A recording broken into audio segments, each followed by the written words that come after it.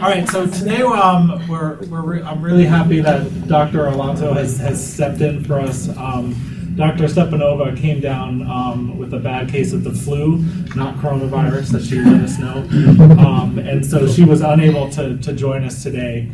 And Dr. Alonso graciously stepped in to provide another interesting talk that I'll let you introduce yourself because I don't want to botch your bio. But please welcome Dr. Alonso.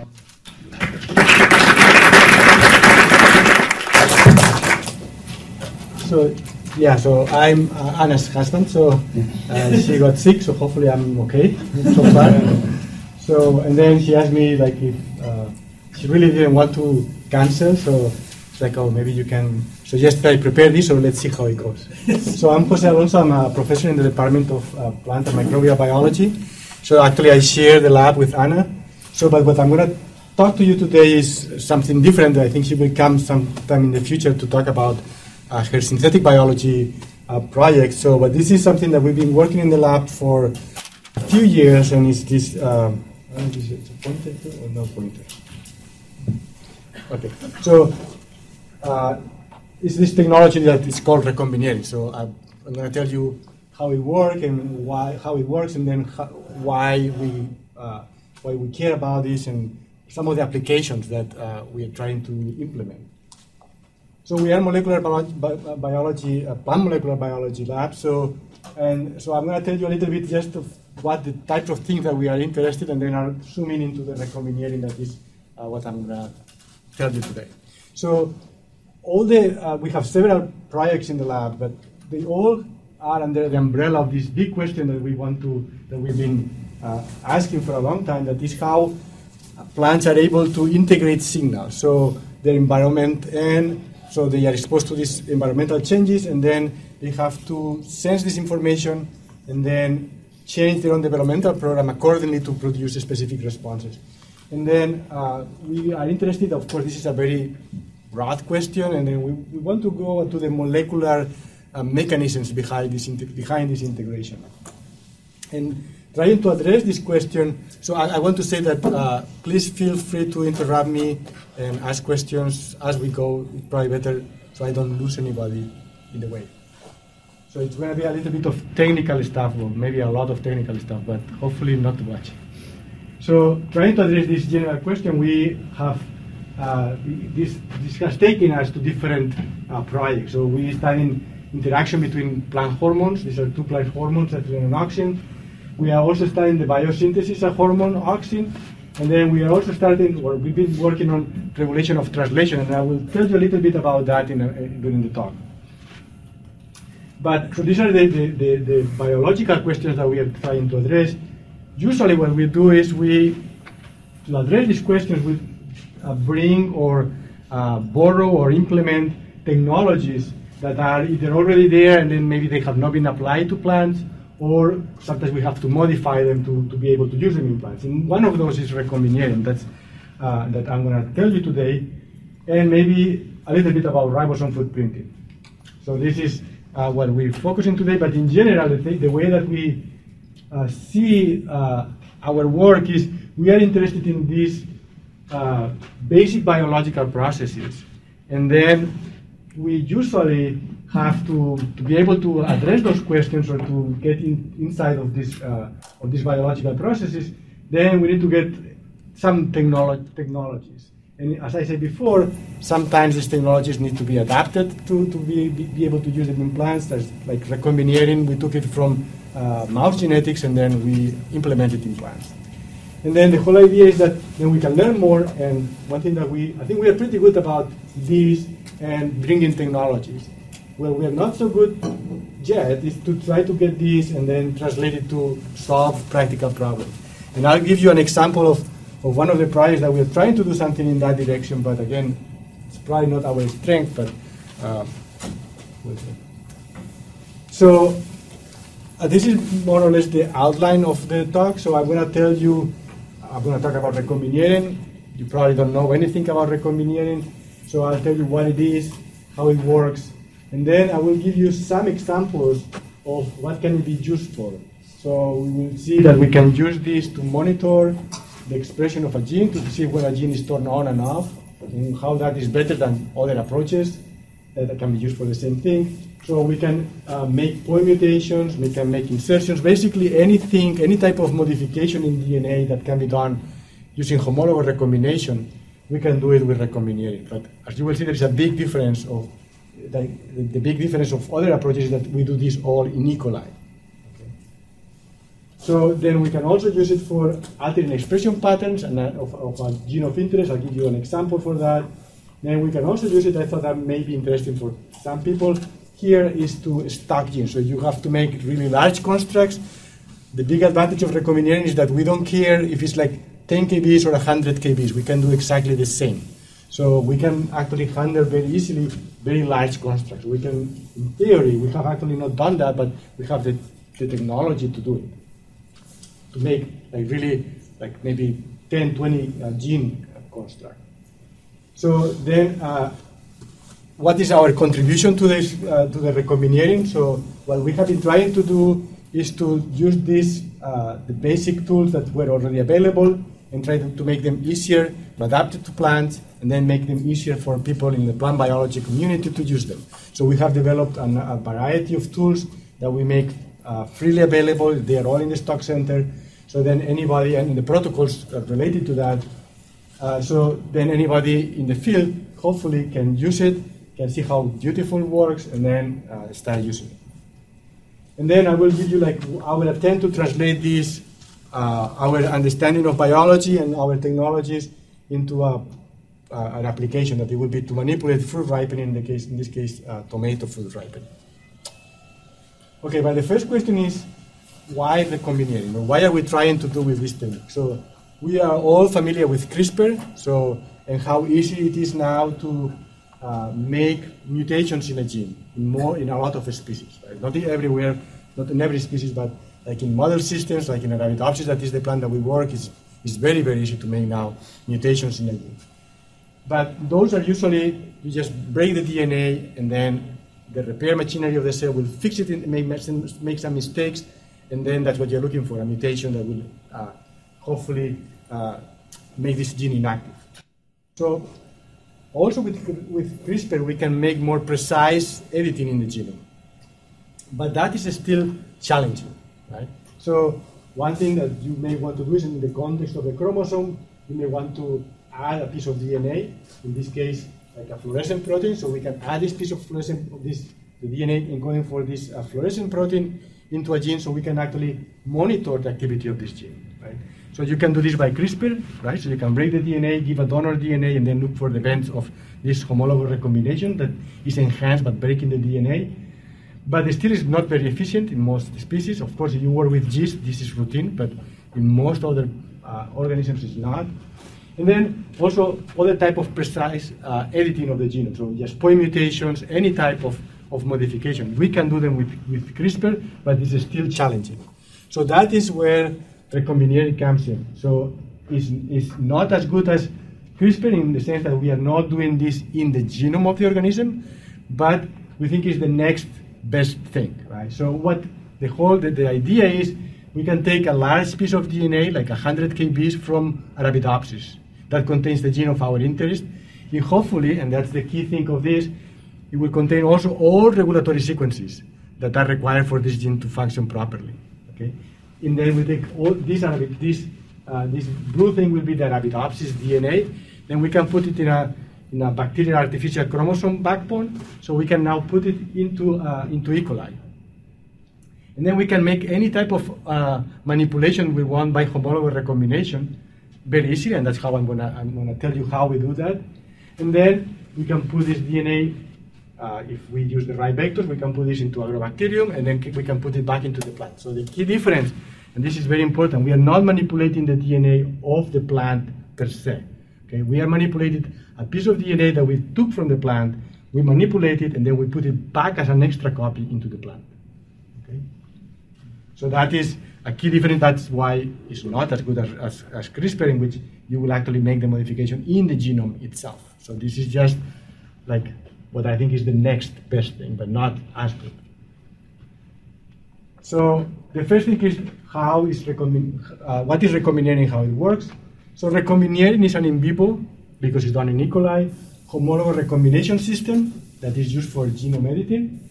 And it's based on 3 bacterial phage proteins, and I'll show you in a minute, that come from lambda phage. So the key features of this system that makes them quite useful and why a lot of people have adopted, not so much in the plant community, but in other communities, like in Drosophila, C. elegans, in mouse genetics is where originally was developed, so that's routinely used. So these are the key features. So one is that the regions of homology that we need, so we have a piece of DNA that we want to target to a specific location in the target DNA. The regions of homology are very small, only 40 nucleotides. That is very different of most homologous recombination systems that require a much larger sequence of homology. So that makes it very convenient because we can very easily generate these regions that are going to target the DNA by just synthesizing them, like oligos, right? So the other important feature is the process doesn't require breaking the DNA. So this is done, the recombination, the recombination is done during the replication of the DNA. Right? So in contrast to CRISPR, that you break the DNA and then you induce homologous recombination, here the system doesn't require breaking the DNA. And the key thing is that it's very efficient. So you can actually, I'll show you exactly how we do it. So usually we will use selection, right? So, but it's so efficient that in some cases people have used it with no selection. In fact, people have used this to edit E. coli genome or bacterial genomes, introduce hundreds of point mutations with no selection. Right? So then you can actually do this due to the high efficiency of the system. So this is all the ingredients that you need. So you have your target DNA. So this is the DNA that is going to be in E. coli, in a special strain of E. coli that is recombination competent. So, and this is the DNA that you want to modify. So then you have the donor DNA, that is the one up there, in which we are going to add, so we have already added these blue sequences that are the 40 nucleotides of homology to the target sequence. And those sequences are the ones that are going to target that piece of DNA wherever we want in this target DNA, right? And then, then we have, again, the target DNA is in E. coli. Usually this will be a plasmid, or it could be the genome of E. coli itself. Then the donor is going to be just a linear piece of DNA that we are going to electroporate into the cell with those blue sequences, with those sequences of homology to the target sequence. And then in the strain that we use, we can induce these 3 proteins. Exo, that is an exonuclease that is going to chew from the 5' to the 3', the linear DNA, and it's going to create these 3' protruding ends. Then beta, that is the recombinase, is going to bind to this single-stranded DNA, and it's going to scan during the replication. It's going to scan the DNA looking for the homology to the sequence, and when it finds, it will actually trigger the recombination event. And there is one more protein that is not here, that is gamma. So that is actually not required for this process, but is required for preventing the degradation of the linear DNA in the E. coli, because E. coli has a mechanism to degrade linear DNA. So that is not shown in here. So these are the ingredients that we require for doing this, for doing recombination. Okay, so I'm going to show you just some examples of the type of things that you can do with recombination. So again, we have this is our target DNA. So this will be this is just a gene that has all regulatory sequences. This could be our promoter, our exons, and then what I'm not showing here will be another probably 50 kbs of DNA upstream and downstream of this sequence. So we have everything probably this gene needs to all the regulatory sequences. And then what we want to do in this example is we want to introduce a GFP marker, so then we can visualize where this gene is expressed. Right? So then we just take a GFP sequence, and then with just 2 primers, we can amplify this, and part of this primer, 40 nucleotides, that we have designed. So then this product, PCR product, will have the GFP sequence and then just 40 nucleotides upstream and 40 nucleotides downstream that are homologous to whatever region, in this case, this sequence here, where we want to insert our DNA. Yes, a few questions. Yeah. One of the advantages of this is the size of the piece that you can put in. How large is the size of the piece? So the biggest we have used is 120 kbs. And that's how many genes? Would you say? Well, it depends on Arabidopsis. That's quite a few. So probably like 20 genes. Yeah, 20 genes. So you can move 20 genes from a plant into the E. coli. Yeah. But yes, and then we can move it back to the plant. Yeah. So the other question was, when you moved into the E. coli, the way bacteria work compared to plants working in terms of promoters and other things, do you actually get the machinery from the E. coli being able to make everything just fine? No, so actually, in E. coli, we're only going to do the manipulation. We are not going to do anything else. So you can have expression from the promoter, right? No, this is a plant promoter. Right, so this is going to be just a piece of DNA that is just inert kind of in E. coli. Then when we make the modifications, we will have to bring them back to the plant. And then there, hopefully, we'll do everything that it needs to do. Any other questions?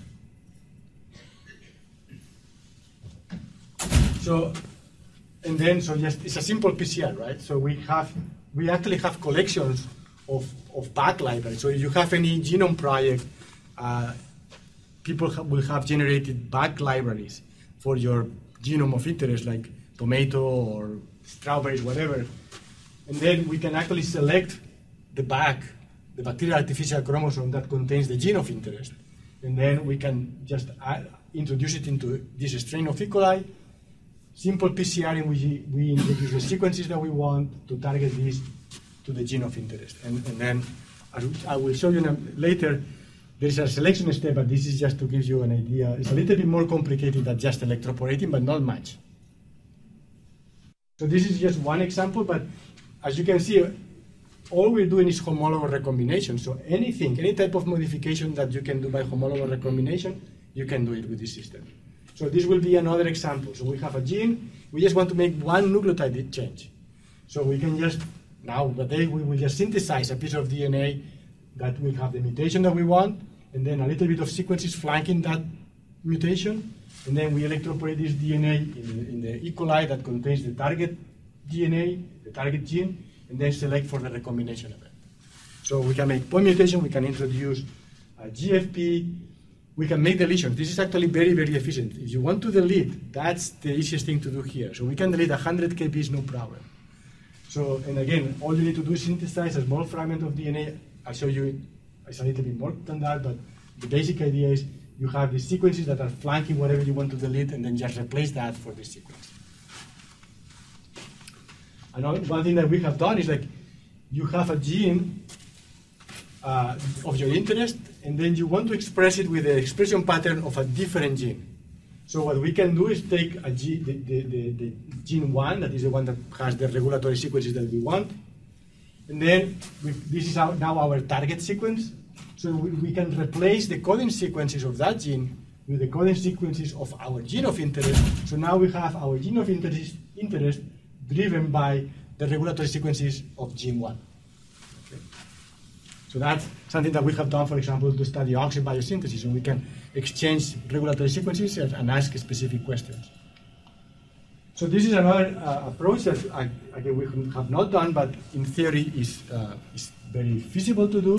So it's to stack many genes in one construct of DNA. Again, the whole idea is because this technology allows you to manipulate large fragments of DNA in a very easy way.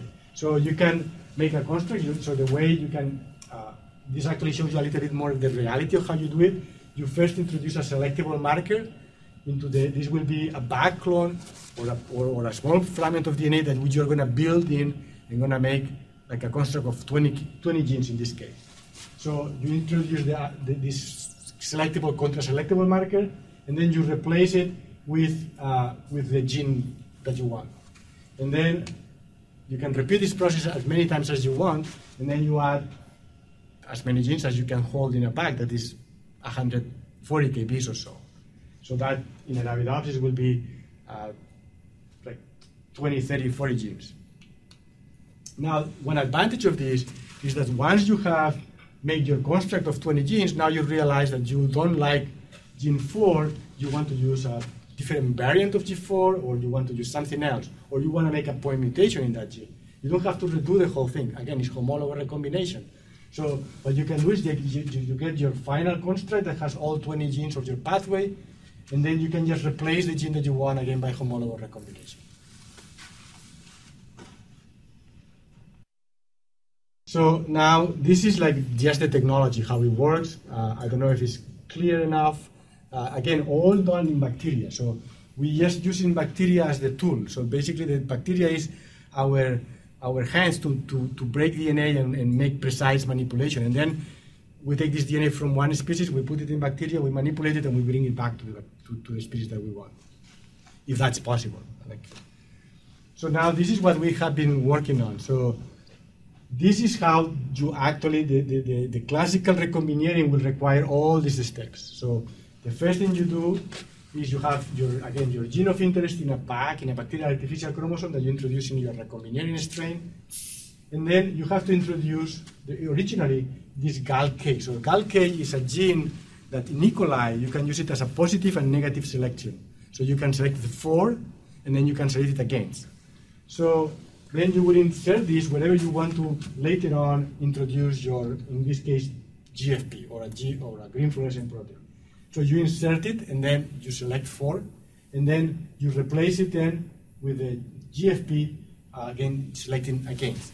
So the reason why we don't like this, so this is, you need to grow E. coli in minimum media, because this takes advantage of the GALK that allows the E. coli to grow in minimum medium with galactose as the only source of carbon. So that means that E. coli takes like 5 days to grow.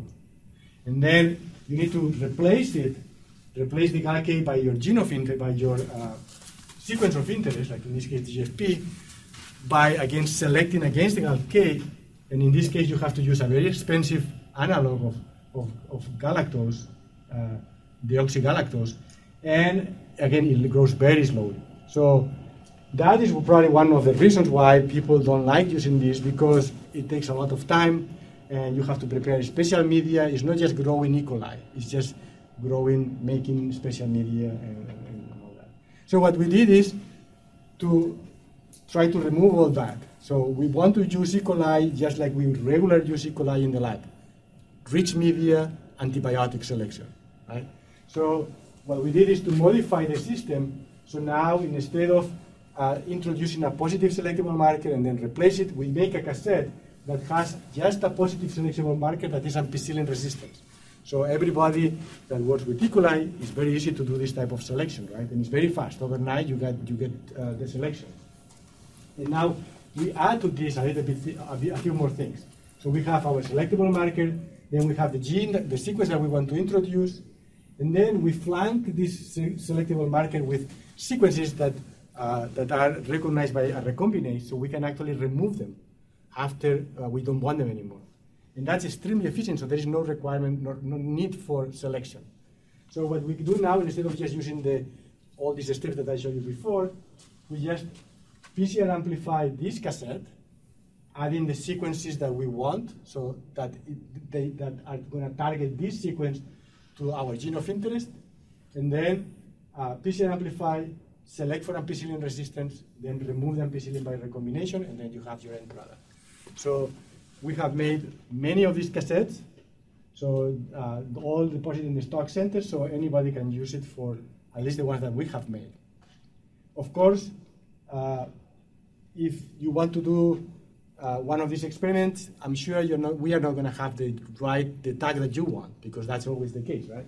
So what we made is another cassette that makes it very easy to make your own cassettes by recombination. So all you need to do is to amplify whichever sequence you want to use as a tag by PCR, and then do these recombination steps, and then you will end up with a cassette that now you can use over and over for the tagging.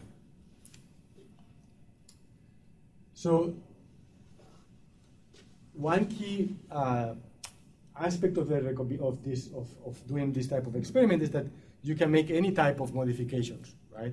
So in this case, like, what if you want to make a point mutation? Do I need to make a cassette that has the point mutation? So we make this other cassette that contains both a positive and negative selection, so you can actually make any mutation that you want, but these are antibiotic resistant selections. So again, it's all in rich media, all very overnight type of experiment. So if you want to take a gene and then introduce a point mutation, so what you can do is first introduce the positive negative selectable marker into your gene of interest, and then synthesize the gene, the piece of DNA that has the mutation that you want, and then replace that, the cassette that you introduced first, with a mutated sequence. So again, very efficient, very easy to do. And I'm not, this looks very complicated, and it's very complicated, but what this allows, we made other cassettes. So if you work with plants, again, this is all tools that are developed for plants. So if you work with plants and you want to do this type of a strategy in which you're going to modify a gene in E. coli and then put it back into the plant, so then you need to use a binary vector that is going to allow you to put it into agrobacterium that then is going to introduce it into the plant. So now that requires that either you have libraries of made in these special vectors that have been sequenced for your genome of interest, and that is not the case. We have that in Arabidopsis, but I think it's the only case I know. But what is likely that you have is back libraries, that these are not binary vectors, they cannot grow in agrobacterium, but you have still the sequences of your genome of interest. So what all this allows you to do is to make the modifications in the back, and then we have done up to 75 kbs, take 75 kbs of DNA from a back and move it to a binary vector in E. coli. No, you don't have to do any pipetting or anything. And then take this final product, put it into agrobacterium, and now it's in a binary vector, so you can transform your plant. So it's so easy that you can do not one at a time, but so we can do 96 at a time. So you can do, all you have to do is PCR amplification and electroporation. So it's very easy. So we have done hundreds of genes. This is just an example of, these are all the oxybiosynthetic genes in Arabidopsis. So we tag them all, so then we can actually see where this hormone is produced in the plant.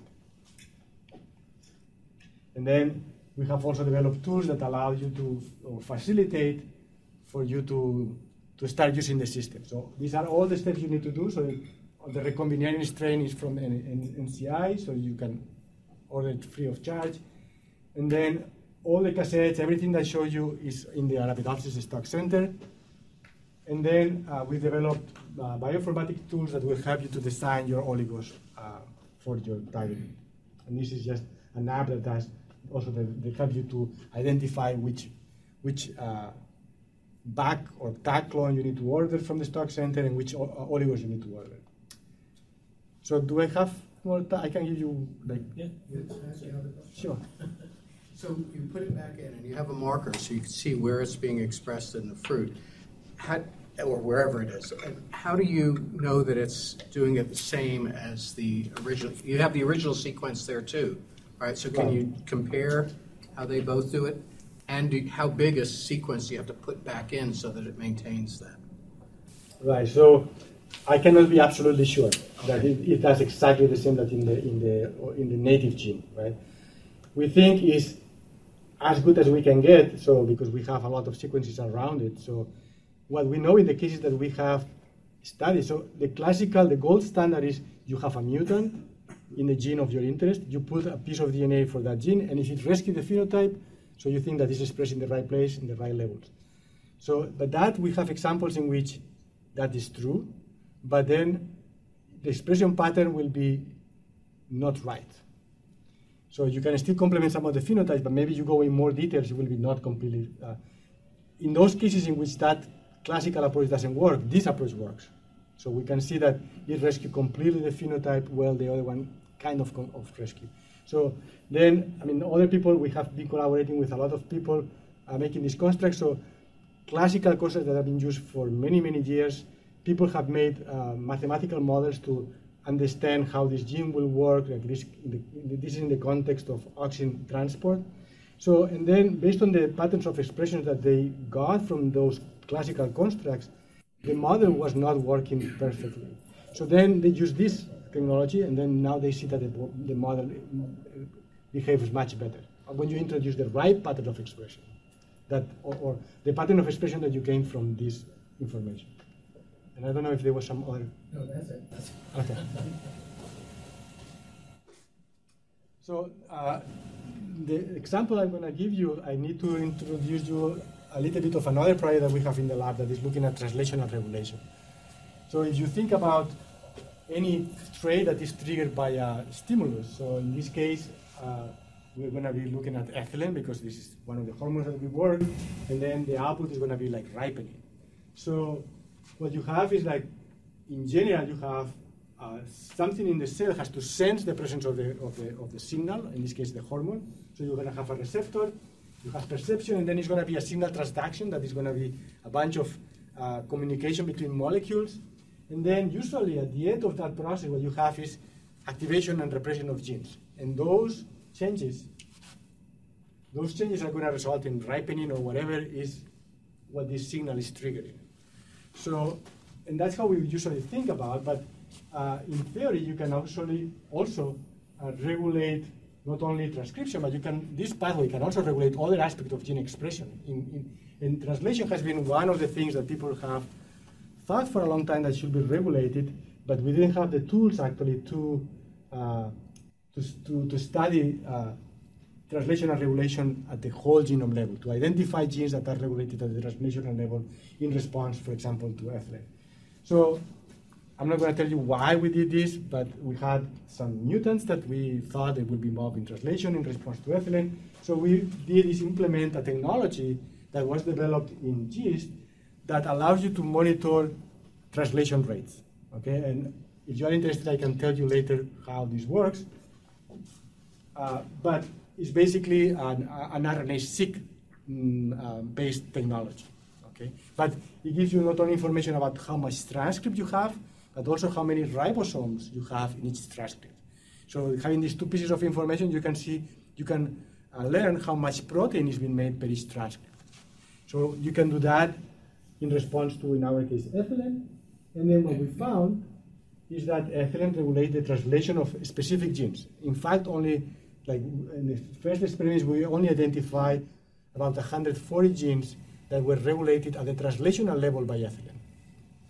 So this is how that looks. So basically, this is the density of reads, of RNA-seq reads. These are RNA-seq, so this gene basically is induced by the hormone, that's ethylene. And then this is looking at the footprints, at the ribosomal positions in the gene. And you can see that you have less in response to ethylene. So this gene, when you treat the ethylene, the transcript levels go up, but the amount of ribosomes per transcript goes down. So basically, you are increasing the levels of transcription, but you are making less protein in response to ethylene. And then we found, as I said, a number of genes that behave like that. So what is interesting for this talk today is that we were able to find why only those genes are responding to ethylene. So the same that in a transcriptional regulation, you can identify the promoter elements that are required or responsible for the induction of the transcription of this gene in response to ethylene, for example. So in this case, we found that the 3' UTR of these genes is what is required for this regulation. So basically what I'm showing here is that we can take any gene, in this case GFP. We attach to this GFP construct the 3', the sequences corresponding to the 3' untranslated regions of this gene, EBF2, and then we put it into the plant. So this is our control. In response to ethylene, there is no change. Now, in response to ethylene, we are repressing translation of that transcript. Okay? So now what we have is a way to manipulate gene expression, not at the transcriptional level, but at the translational level, in response to this hormone. So how are we trying to utilize this together with the recombination? So this is work from some other group in which they show that this is looking at ripening, in fact, softening of tomato. So you can knock out a gene in tomato, this pectate lyase, and then this is the wild type after many days. You will notice this, And these are the same age tomatoes from this mutant in which they remove that gene that is involved in cell wall modification. So you can see that they are much harder. So in fact, they are too hard. So probably like when they are ripe, they are still not, the texture is not right. So probably it's not soft, but it's not what you probably like. So in here, they just show that in fact they are much harder than these knockout lines are much harder. So we also know that during ripening, there is this process of ethylene production. There is a peak of ethylene production at the time that the fruits start changing color, and then it goes down when the fruits are ripe. So we want to use that to manipulate the expression of the pectate lyase, so the enzyme the gene that I showed you before. So the idea will be, instead of inducing the expression of this gene at this point, we want to repress it. And I show you how to do that now by the 3' UTR. And then when the ethylene goes away, allow it to be translated. So then you will get a fruit that later on is going to be soft and eatable, but it will take longer to get to that point. At least that's the idea. So what we did is, again, doing recombinating. This is my last slide. Using recombinating, we took the tomato PCL gene, and then we replaced the 3' UTR sequences from that gene for the sequences for the EBF2. These are, again, the sequences that are required for repressing the translation in response to ethylene. So now we put this back into the mutant plant of the PCL2. Oh, PCL, sorry. So in here you have, this is again, this is actually Javier's data, very still preliminary, but looks good. So this will be the softening of the wild type. So these are the different ripening stages. So you can see that they soft quite quickly, and then they really just very, very solid. So this will be, this line here will be the one for the mutant, and then this will be the one that is expressing the PCL with the 3' of the EBF2.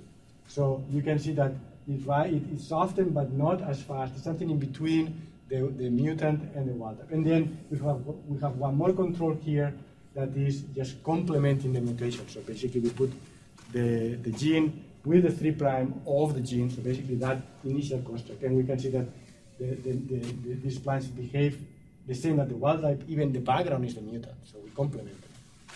So I think I will stop here. I'd be happy to take any questions. Just to finish with acknowledgement. So this last part actually is from Javier. He and Anna have a USDA grant, I think just finished, to work on this tomato ripening project. And then, as I said, we have other projects. Serena and John are not in the lab anymore, but they actually work with the recombinating and with the translation. And then Hao and Ching Song are working with the translation, and these are some of our collaborators and some of the funding that allowed us to work on these projects. And thank you.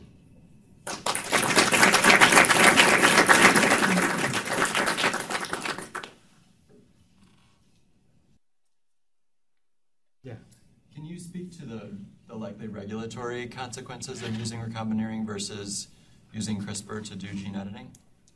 So I think, it will be a transgenic, right? Because what we are doing is classical transgenic events. So, we are putting a piece of DNA that we have taken from maybe from the same plant, maybe from some other plant, and then manipulating and putting it back. So I am not an expert on this, but I assume that there should be no difference than with any classical transformation. Is that the case even if you're doing a deletion? Where you're we always add in about the final product, whether the final product has any sort of, quote unquote foreign DNA left over. If we use the classical agrobacterium transformation, you will still have the markers for the transformation. So those steps are common to any classical transgenic approach. So if you can do some transgenic approach that is that can bypass some of the regulatory, then you probably can use that with recombinating as well. But otherwise, that part I think is exactly the same that any transgenic approach. Thanks. For USDA regulation, what's going to matter right now, because the draft rules are still in draft form and not final, is that whether you have plant pest DNA left in the final product. That'll be probably the main metric of whether you'll be regulated. And so it looks like you've got some agrobacterium sequences left in the final Right. product, right? Yeah. So that in would here, probably be the main I mean, the metric. vectors that we are using is all agrobacterium-based transformation. So it doesn't, foreign DNA doesn't necessarily matter right now. It's more about the plant pest DNA. Right. Yeah. Yeah. I mean, if you were gonna do this, I don't know what the efficiency will be. Like if you were like bombardment or something, in which you will not need to put any agrobacterium required DNA, but probably the selection of that will be complicated. So I don't know. But if they change the rules, then it might be foreign DNA that matters. So, Yeah. Aside from the tomato ripening projects, what other biotechnological applications is your lab working on, if any? So as I said, we are not so good at translating that step. So this is actually our, I think, the first attempt to do some translation working on a plant. So all our work has been with Arabidopsis. So Anna will tell you about some of the tools that she's developing in Arabidopsis, but they can be used then to other crops or biotechnology. I mean, these are just tools. Will be something. I'm just curious, are there other biotechnological applications that you'd like to pursue in your lab alongside like if you had it, like do you have a wish list? Right. I mean, so using the recombination, you mean? Yeah.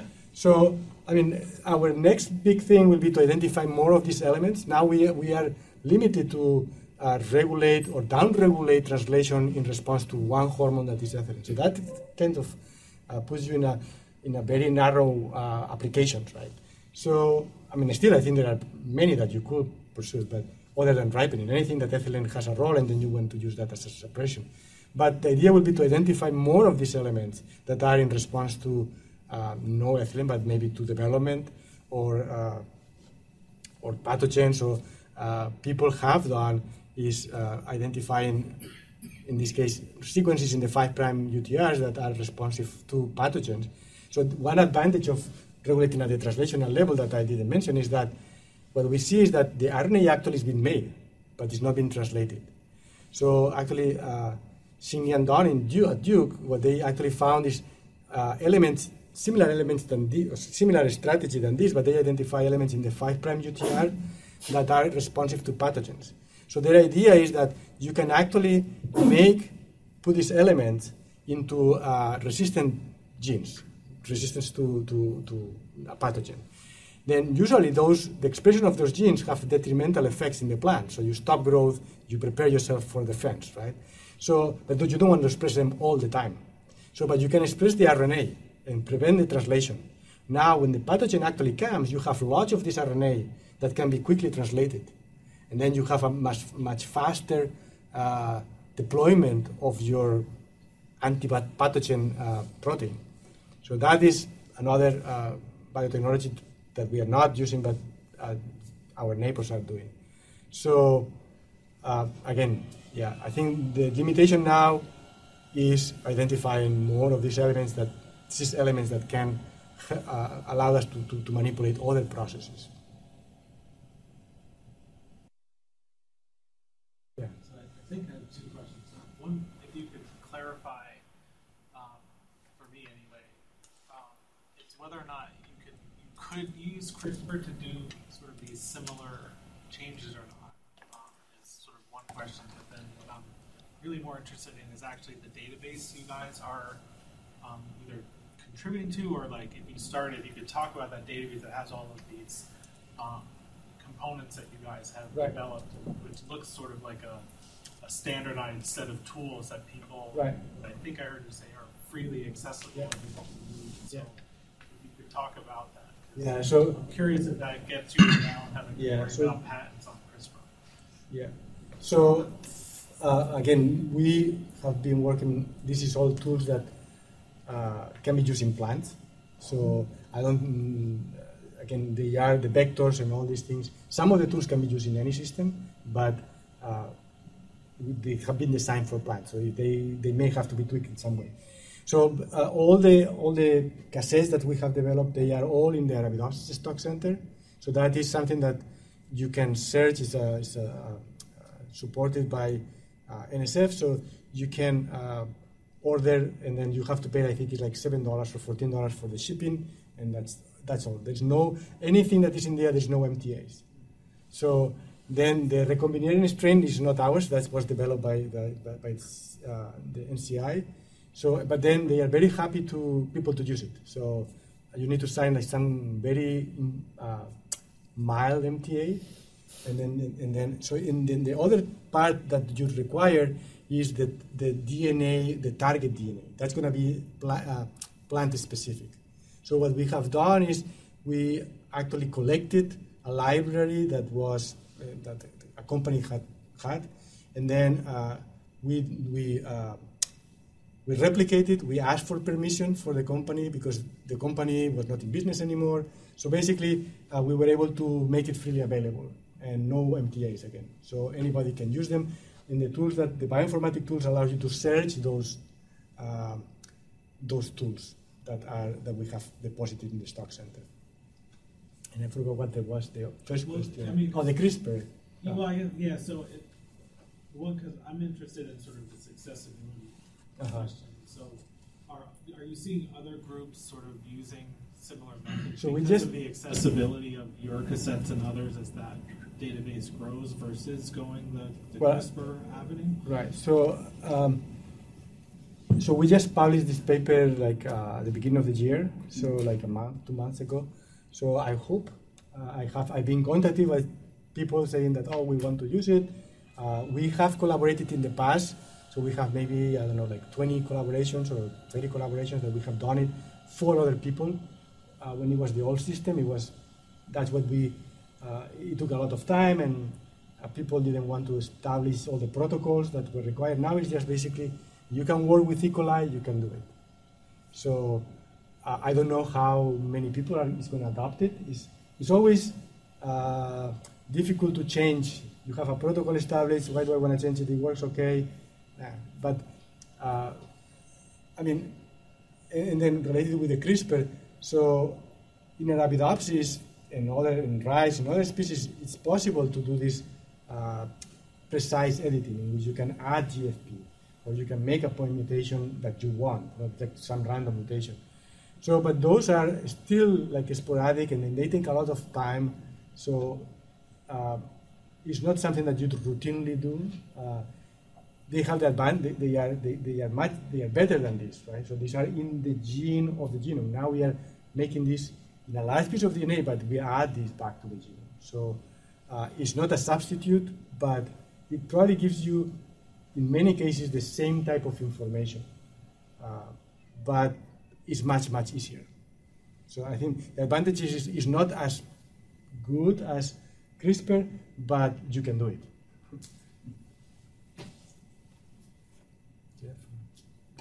Go ahead. So you're adding back into the genome, but you're not replacing what's already there, so that makes looking at recessive traits very difficult. Right, so what we usually do is we get the knockouts, and then because making a knockout is relatively simple, and then we put the extra copy, so basically we have just the extra copy. And you can CRISPR your gene of interest, and then you can now put your copy, that will be the only copy. I mean, it's extra work, yeah. But if you really want to do it, you can do it. Like for the tomato case, we got the knockout, and that's the knockout, we are adding the extra copy. So we basically just have our copy. So this tool is really designed for species where CRISPR is inefficient. Well, I mean, if you're working with GIST, we'll not use this, right? Because GIST you can, I mean, not CRISPR, but just homologous recombination is so easy.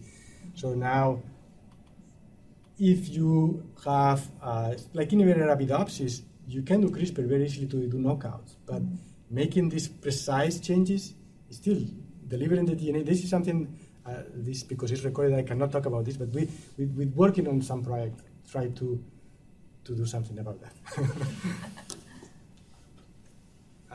So I was just, fascinated by the size of the number of genes that can be moved, because, people are now talking, right, about changing whole pathways, right?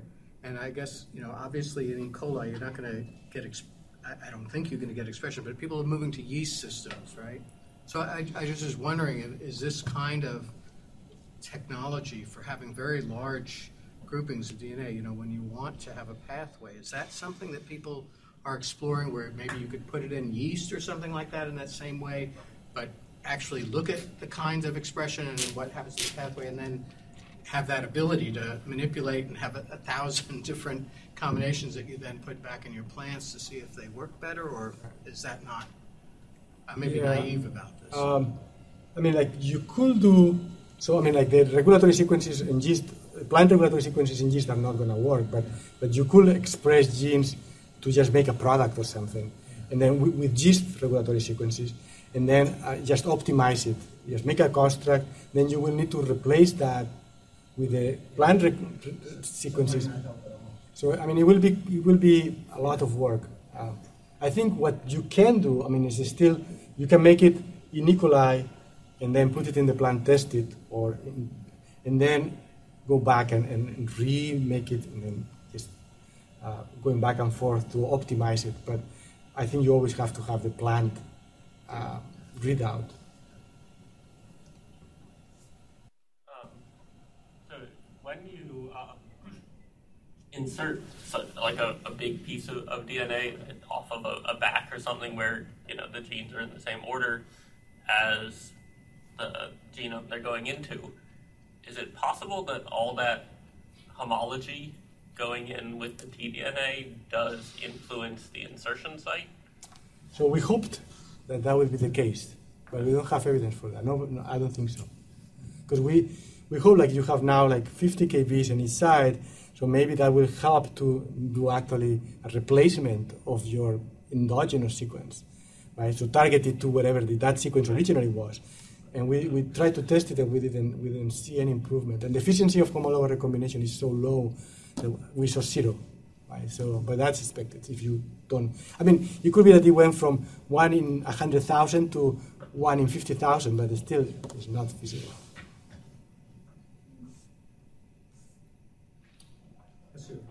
Another question. When you're putting all this stuff up on databases, do you have any sense of whether any industry people get interested in using this, or is it mostly academics? I would think it's academics. I'm not sure. I mean, they are accessible for anybody, so anybody can order them. There is no MTA. But there's no trace of who borrowed. I mean, the stock center probably know, and we could ask them, and they probably have. So, but I actually don't know. I know how many people order the stocks that we put, but I don't know. This would be too basic for industry to be interested. Yeah, in. I mean, I give this, like, I show this technology to industry, and because it's transgenics, so they are not very excited about it. Yeah. So expensive to do anything. So. Any last questions? All right, let's thank Dr. Alonso. Thank you very much.